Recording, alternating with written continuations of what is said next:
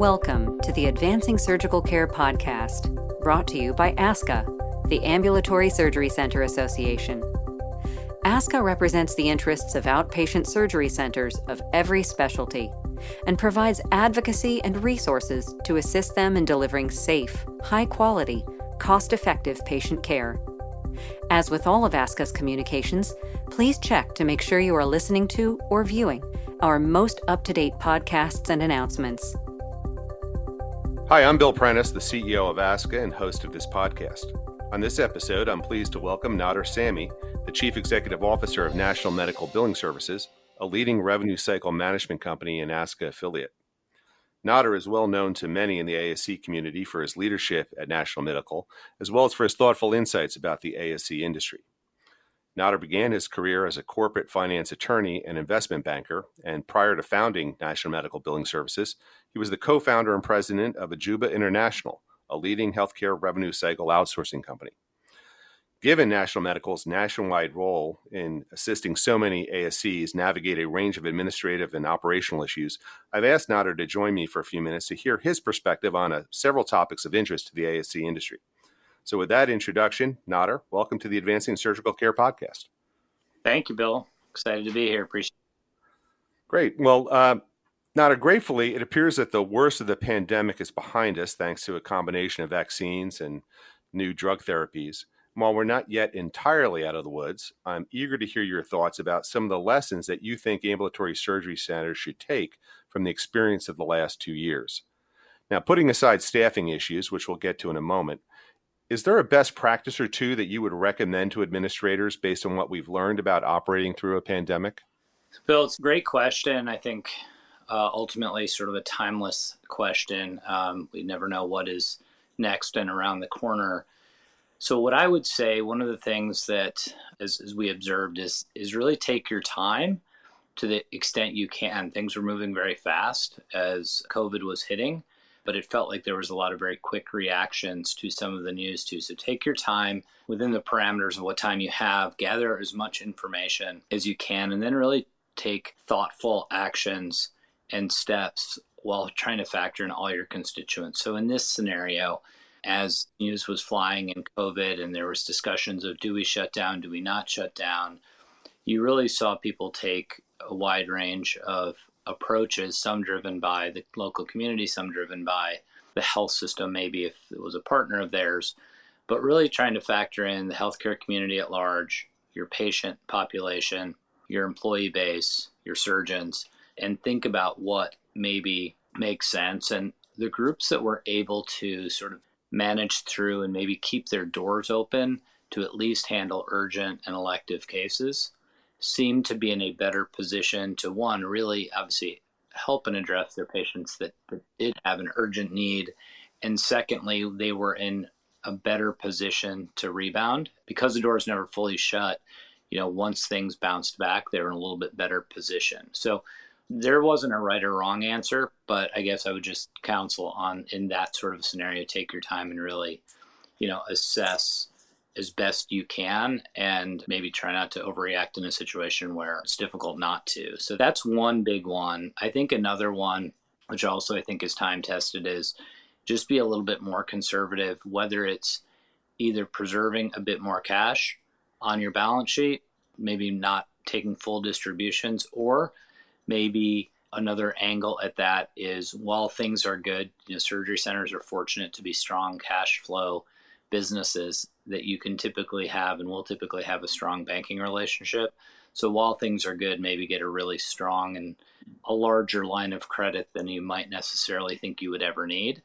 You don't have to use it. And in fact, I wouldn't use it if you didn't need to. But, again, when times are good, really leverage that and make that as large as it can to just put you in a position. And then you can continue to operate and make the distributions that you're used to. And then I guess the final point, which maybe relates to all of it, is I know ASCA was very involved in staying current with the rules, regulations, things that were changing during that time frame.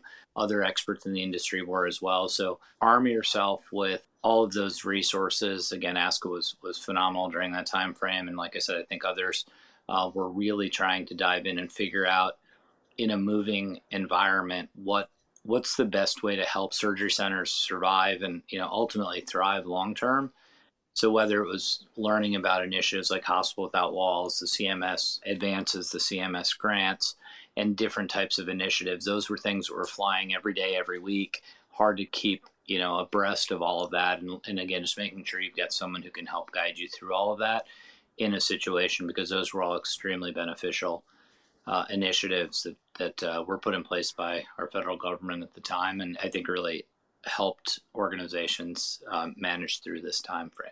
Great. I said I was going to ask you about staffing, but before I do that, what are you seeing in your data now in terms of pandemic's impact on patient volumes and operating margins? And, hopefully they have grown back since the beginning of the pandemic, but what are you seeing there in the data that you guys collect? Yeah, no, it's another great question. This was one, especially when COVID hit, we were running daily and hourly numbers on everything, really trying to get a feel for what was happening at an individual facility level and also kind of on a more macro national level.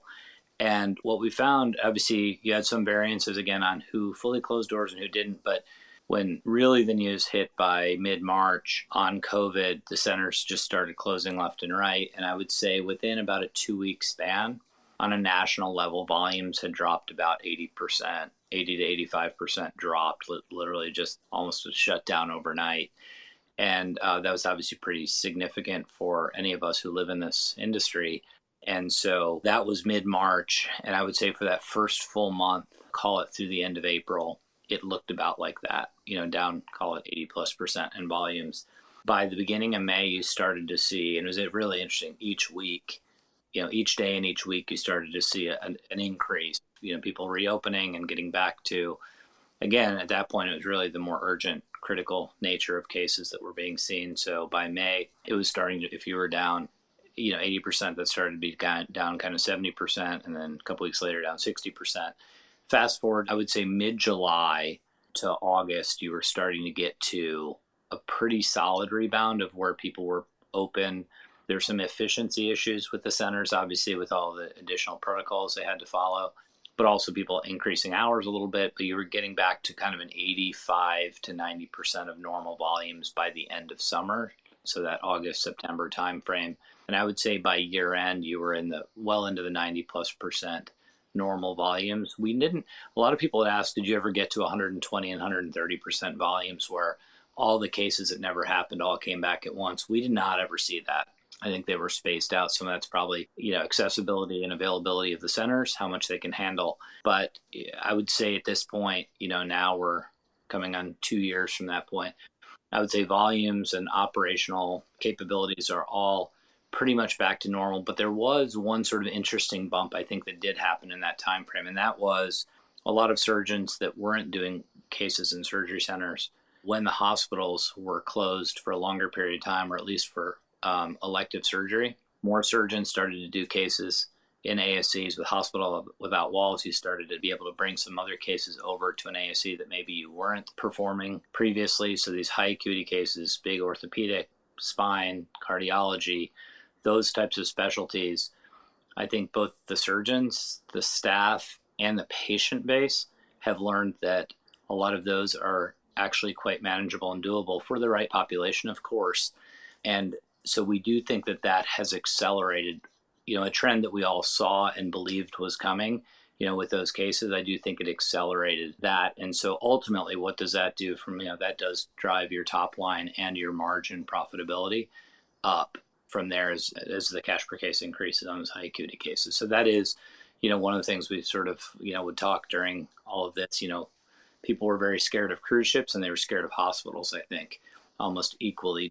And so it really did highlight some of the benefits of being in a surgery center that, again, I think we all know and espouse the virtues of those regularly.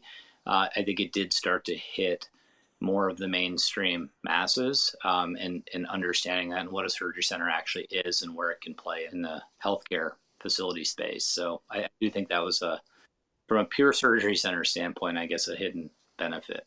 Yeah, and that's an interesting little bright side to have identified. And in terms of the volume numbers you were talking about, we saw the same side sort of thing in terms of our dues, which for independent facilities is based upon volume.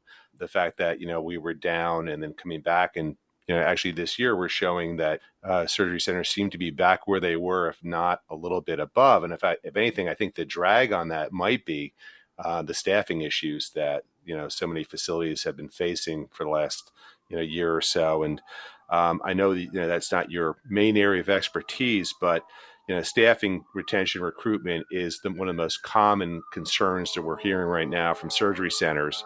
And invariably what that means, if you don't have enough staff, is you have to find a way to be more efficient and at least administratively. How are you advising your clients in this regard? What can they do to be more efficient as a way to try and kind of deal with that and, all the other financial challenges they're facing right now?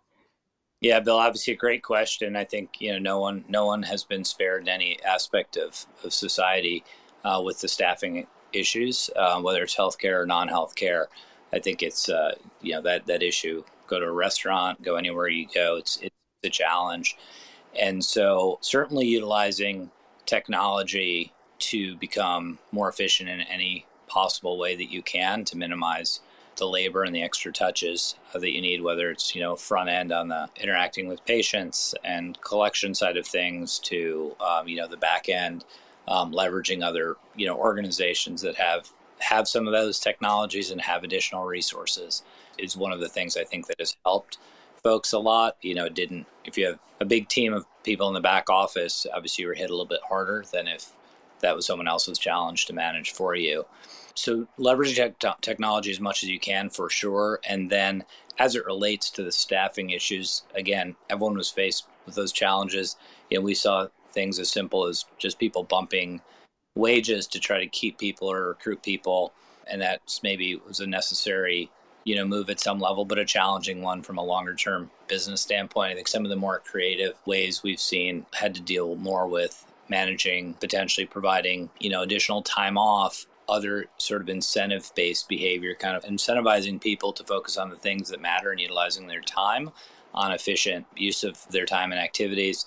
Also, the work from home. If you have, surgery centers are a little bit in a tough spot in a lot of positions to work from home. Obviously, a lot of that requires being in the surgery center, but there are certain positions that can. And if you can provide someone some of that flexibility to work from home, maybe a couple days a week or some element of that helped, and just various initiatives that relate to culture and culture improvement. So really an intentional effort to make yourself a great place to work. I think there's a premium right now on that. And, we're all being pushed and challenged to be better employers than we were yesterday so that it isn't just about a little bit of a pay increase and someone's going to leave or overpaying someone, to stay. So, I would say those are all a mix of all of those things, process re-engineering, technology, and then thinking about creative and clever ways to make your employee base happy. Great advice. And I think, you can't overemphasize the importance of having the right culture as a way to retain staff and keep them energized and feel good about where they're working. And I think that's something that I hope every ASC administrator and governing board takes to heart because it's really important. We only have a few more minutes, and I want to shift gears and talk a little bit about price transparency. Now, Congress has already enacted new requirements for hospitals to make their pricing more accessible to patients. And then more recently, with the No Surprises billing law, ASCs are also being asked to provide upfront pricing to patients who request it. So going forward, I think it's safe to assume there will be more pressures, not less, for greater price transparency in all healthcare settings. And I know there's still a fair amount of resistance to full transparency, but there may also be opportunities there for ASCs, especially since we're almost always the lower cost site of care compared to hospital outpatient departments. So I'd be interested to hear your thoughts about where we are and where we might be headed, and what advice you would give to an ASC administrator about preparing for a more transparent future. So this is obviously a very timely and great question, Bill. And so I guess first and foremost, very big picture, we believe price transparency is here to stay. We believe it's going to be expanding. At the same time, as many things in healthcare, they take a little bit of time to implement, for people to get comfortable with, to roll out, to have the technology, to have the data, to have people who can interpret the data. So there's a lot of challenges with that and the timing of it. But again, I think it's just a matter of time. Overall, while there are, again, some technology challenges to being able to have access to the information, and then everyone's always nervous about what are we sharing, and are we sharing too much, especially in a world that's really never shared any information on this topic. But overall, sitting in the surgery center marketplace, that pricing transparency is, again, if handled thoughtfully and proactively, can be an enormous advantage for surgery centers. We're competing fundamentally with hospitals and hospital outpatient departments for surgeries. It's much less the case that numerous surgery centers are competing for the same patient, and someone's making a decision where they're sitting of again, are they going to go to the hospital or are they going to go to the ASC? And when they have legitimate, good information and you can educate them at the surgeon's office, and they can go on, ideally, a website. We actually have a client that has been proactive on this front and advertising it on a website where you can actually go in and put your procedure, put the CPT code down for what you're getting, and it'll tell you right there what your payment is going to be. And so when you get to that place and someone can look at that and realize they may have a 50% cost savings, to have that done in a surgery center. And if you can add with that maybe some collateral material that highlights some of the wonderful benefits of a surgery center, the convenience, the flexibility, the attention, the personal service, the specialization, combine all that with the cost savings, it becomes a pretty easy decision, again, for the right patients, that should be handled in a surgery center versus in a hospital. And so, again, being thoughtful from a marketing standpoint, from a technology standpoint, from a content standpoint to the patient base, I think will be nothing but an enormous advantage. A lot of times, we hear clients talking about, how do we increase our case volume? And they're not even fundamental, at the core basic level of the surgeon's office. When you're talking to the patient and asking them or not asking them, sometimes people are just scheduling the patient in a hospital. They don't even ask the question or provide any information that would give somebody data to be making a decision. So I've always tell our clients that is the simplest and most obvious place. And you're doing a great service to your patient, because most of them do not know the difference unless you tell them. And it's not even about pitching or selling them one thing or the other. It's just educating, so they can make a genuine and informed decision on what they're going to do and where they're going to go have their procedure. So again, big picture, overall, I think it's actually an enormous advantage for surgery centers. I know there's always resistance to change, even from our industry, but I do think it will help in the end.